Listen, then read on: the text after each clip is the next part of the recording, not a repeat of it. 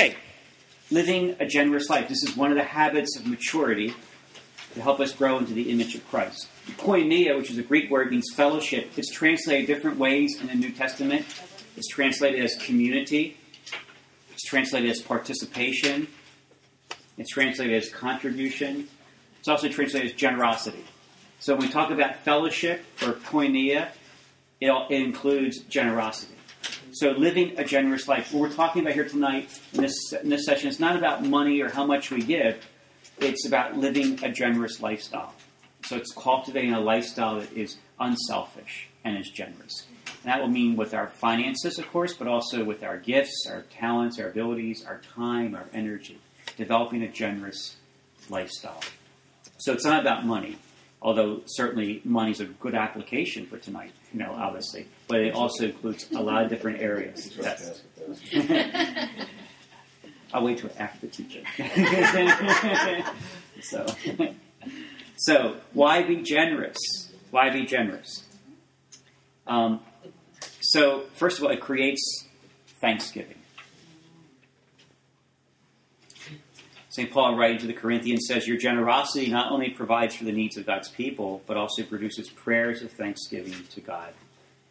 Cultivating a lifestyle that is generous causes thanksgiving to rise in the hearts of our brothers and sisters. We are partners, if you would, in our giving. We just don't, again, it's not that we just give alone. It's not I reach into my pocket or write out my check or whatever it is. We're partners in our giving. It's meant to produce and encourage in us a spirit of thanksgiving to the Lord for his provision for the needs of his people. Paul was writing to Corinthians saying that their giving has caused other Christians to be filled with thanksgiving to see how the Lord has provided for their needs. Your heart, says in Matthew chapter 6, Jesus says, your heart will be wherever your treasure is. So if we cultivate a generous spirit in our giving, then that's where our heart is, because that's where our treasure is. And in Acts chapter 4, the community of believers shared everything in common. So they learned to cultivate a generous lifestyle. It's one of the signs of the Holy Spirit anointing us and filling us. It's one of the signs of a Spirit-filled life. It is a generous lifestyle. It creates, too, community. So in other words, when we give, it draws us together. Whether it be financially or with our gifts, abilities, talents, or with our time and energy, it draws us together. Okay, number 2, it defeats materialism. Jesus said you cannot serve both God and money. It's an antidote to it. It's like materialism is like a poisonous snake bite, and the antidote to it is giving generously. Giving is supernatural. It's giving beyond our own abilities. It's natural to worry about things such as, what we'll eat, what we'll drink, and all those things. But it's unnatural for us to give away what I have. It's unnatural to do that. So when we give, it's supernatural.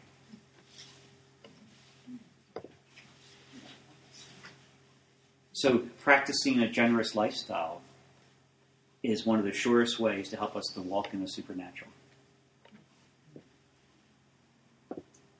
And of course, the great benefit of that, it helps defeat the spirit of materialism, which affects all of us. You can be poor or you can be rich, and you can still have a spirit of materialism. So giving destroys that. Love the beautiful story Ralph Martin tells. That I think it was someplace he went in Africa where he, as he went there, people had nothing hardly to give him. And but you know what they did? They knew he was from America, so they got their pennies together and they went out and they bought him a bottle of Coke, and then they gave it to him. And of course he obviously drank it, but this was the fruit of their giving, and yet they had nothing, but yet their generous spirit gave him what they thought would be something that would be very meaningful to him. So there's an example of people who are, quote, poor with a spirit of generosity permeating their giving. They're living supernaturally at that point. So, number 3, it strengthens our faith. So it strengthens faith. Your giving proves the reality of your faith, says St. Paul, 2 Corinthians. The word enthusiasm in the Greek means to be filled with God or to be in God, And so when we give, it strengthens faith. It creates an enthusiastic spirit about us. Do you ever notice when you give away, it creates joy? We'll take a look at that in a minute. But it also builds up our trust and faith in God. Paul says again, whoever sows sparingly will reap sparingly. Whoever sows generously will also reap generously.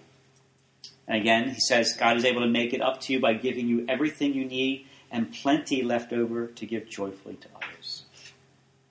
So when we give, it strengthens our faith in the Lord who provides for the needs of his children. And again, there's no dollar amount sent here. It's just this cultivating a spirit of generosity, spirit of giving. And it can be in a lot of different areas of our life. I know people, for example, who open their home up to others. People who love to do that. They have students are studying this country, or people that are like ministers that are traveling. They open their homes up to them, and that's their giving, And they just that's something that builds up their faith and makes a provision for the person who has need. But that's a great example of a generous lifestyle. Number 4, it's an investment in eternity.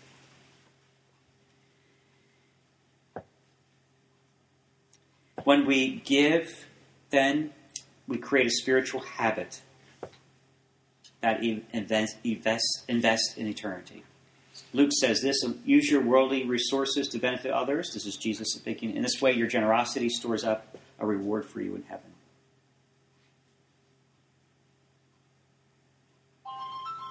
So when we give, cultivate a generous lifestyle, it's an investment in eternity. Let me suggest 5 things take place. This is not on your outlines here, so you can mark if you want to copy them down. First of all, it increases love for Jesus. So when we invest in eternity, it increases love for Jesus. Secondly, it makes me more like Jesus when I give generously. Thirdly, it deepens my faith. It's one of the surest ways to cause an increase of faith, is to give. Fourthly, it causes others to give thanks to God. And fifthly, it's a witness to the world of the generosity of God's heart. So those 5 things again. When I give habitually and cultivate that generous lifestyle, it increases love for Jesus, makes me more like Jesus. Number 2. Number 3 is it deepens faith. Number 4, it causes others to thank God. And lastly, it's a witness to the world of God's provision. So, for example, our offering on Sundays, for example, at Mass, our offering is meant to do all those 5 things there. It's meant to glorify God. The biggest barrier to being able to cultivate a generous lifestyle is fear. It's fear that the Lord will provide, fear that the Lord will take care of. There's this great fear that, again, mostly by the work of materialism in our culture, that if I give, I'll be diminished. I won't have enough, So, but in the Christian life, it's just the opposite. As we give, everything is given back to us. We heard in today's gospel, Luke chapter 11, where it says the Father's heart was to give us the Holy Spirit. That was in Luke's gospel. When Luke says that, he means it's the Father's pleasure to give you the whole kingdom. That's what he means by the Holy Spirit, the whole kingdom. So it's the Father's heart to be so just generous in his giving, but just extravagant in his giving. So as his sons and daughters, we can afford to be like him in that respect. St. Paul says this: tell the rich to use their money to do good, giving happily to those in need, always being ready to share with others whatever God has given them. By doing this, they will be storing up real treasure for themselves in heaven, the only safe investment for eternity. And they will be living a fruitful Christian life down here as well. So you can't take it with you, the old saying, but you can send it ahead. You can send it ahead by giving. That's how we send it ahead. Number 5 here, it blesses me in return. God blesses our faith, not bargaining with him. Faith is giving in advance. This is what Deuteronomy says. Give generously, do so without a grudging heart. Then because of this, the Lord your God will bless you in all your work and in everything you put your hand to. So as we give, again, then the Lord will bless us in return. Number 6, it produces happiness. There is more happiness in giving than in receiving, the book of Acts. And I think that's one of the great antidotes to people who suffer, of course, from sadness, depression, is just start giving. Giving of your time, your energy, your gifts, your abilities, your finances, whatever. Just start giving. Just give. And because it's designed to produce happiness in us. Now, when we stop and think about it, we were meant to give. Because we're made in the image and likeness of God. Who is God? God's a giver. God so loved the world that he gave his only begotten Son. So when we give, we're just acting like our Father in heaven. We were made to do that. We weren't made to be stingy, to be protective, to be, to be self-enclosed. We weren't made for that. That's why I say fear is one of the greatest barriers to being able to give. We fear being diminished because I won't have enough. But you and I were made to give. We're made to be lavish and extravagant in our giving because our Father in heaven is like that. So. Number 7, it makes me feel like God. And the reason for that is because we were made in his image and likeness. So John chapter 1, we all live off God's generous bounty, gift after gift. So, in other words, God is a giver, so he wants his children to be a giver because we were made in his image and likeness. First Chronicles says, everything we have has come from you, Lord, and we can only give you which is yours already. So when we give, we're just giving back to the Lord or what he's already given to us. That's why it's sort of like an oxymoron, if you would, and even spiritually dangerous to say to use our finances, for example, or our gifts or our talents as a bargaining chip. Like I won't give because I don't like this. Really, because and the reason why that's kind of spiritually dangerous is because everything we have already comes from God. So that's why it's an oxymoron. So it's like, gotta be kidding. I can't use my money to bargain or manipulate because it comes from God. So. And Paul says you will be glorifying God through your generous gifts. 2 Corinthians. So how can I practice generosity? If you're really eager to give, it isn't important how much you're able to give. I think that's important. God isn't interested in how much as he is interested in the attitude of our giving.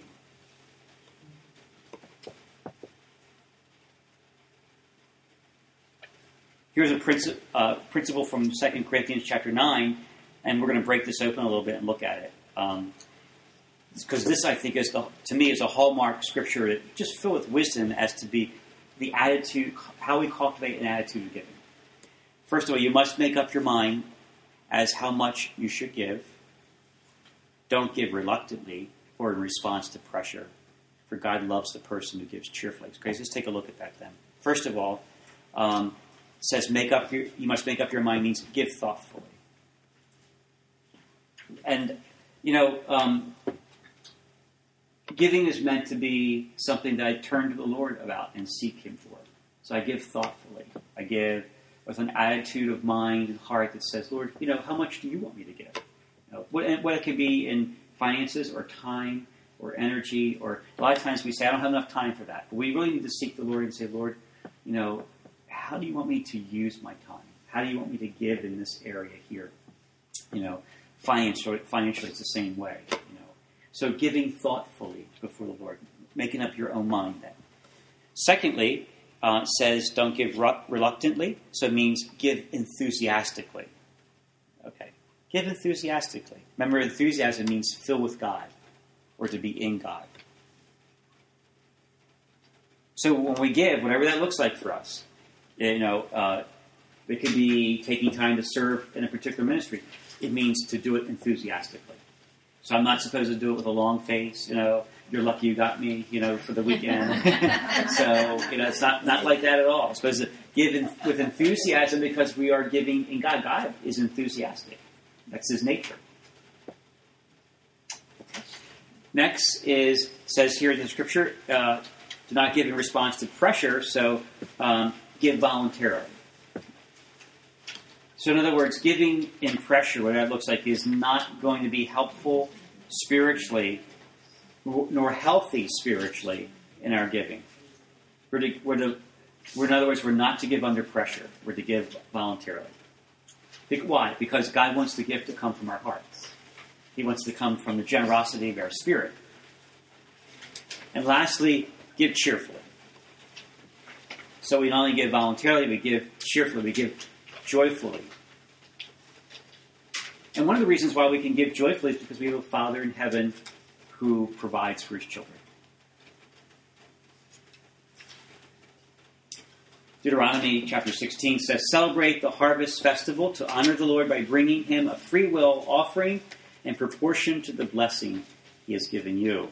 So the Hebrews were always exhorted to give freely back to the Lord because in response to what he's given them. Paul says in 2 Corinthians, remember the generosity of Jesus Christ, the Lord of us all.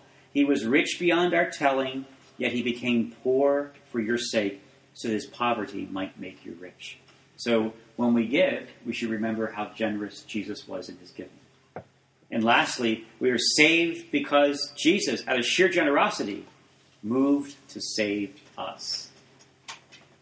Carl Menninger, great psychiatrist of the 20th century, said that generosity is one of the essential components of mental health. Generosity is one of the essential components of mental health. I think it's really, really important understanding that when to cultivate a generous lifestyle, we maintain mental health. And the reason for that is because we were meant to be generous, because we were made in the image and likeness of God. We're just simply, fulfilling that which in the way we were made. Okay, so this is one of the habits of growing into the image and likeness of Christ. One of the habits of maturity is cultivating a generous lifestyle with our finances, with our time, with our gifts, both natural gifts and spiritual gifts, And as we learn to do that, then we cultivate a generous lifestyle which helps us grow into the image and likeness of Christ. Okay. Any questions, thoughts, reflections on that? I didn't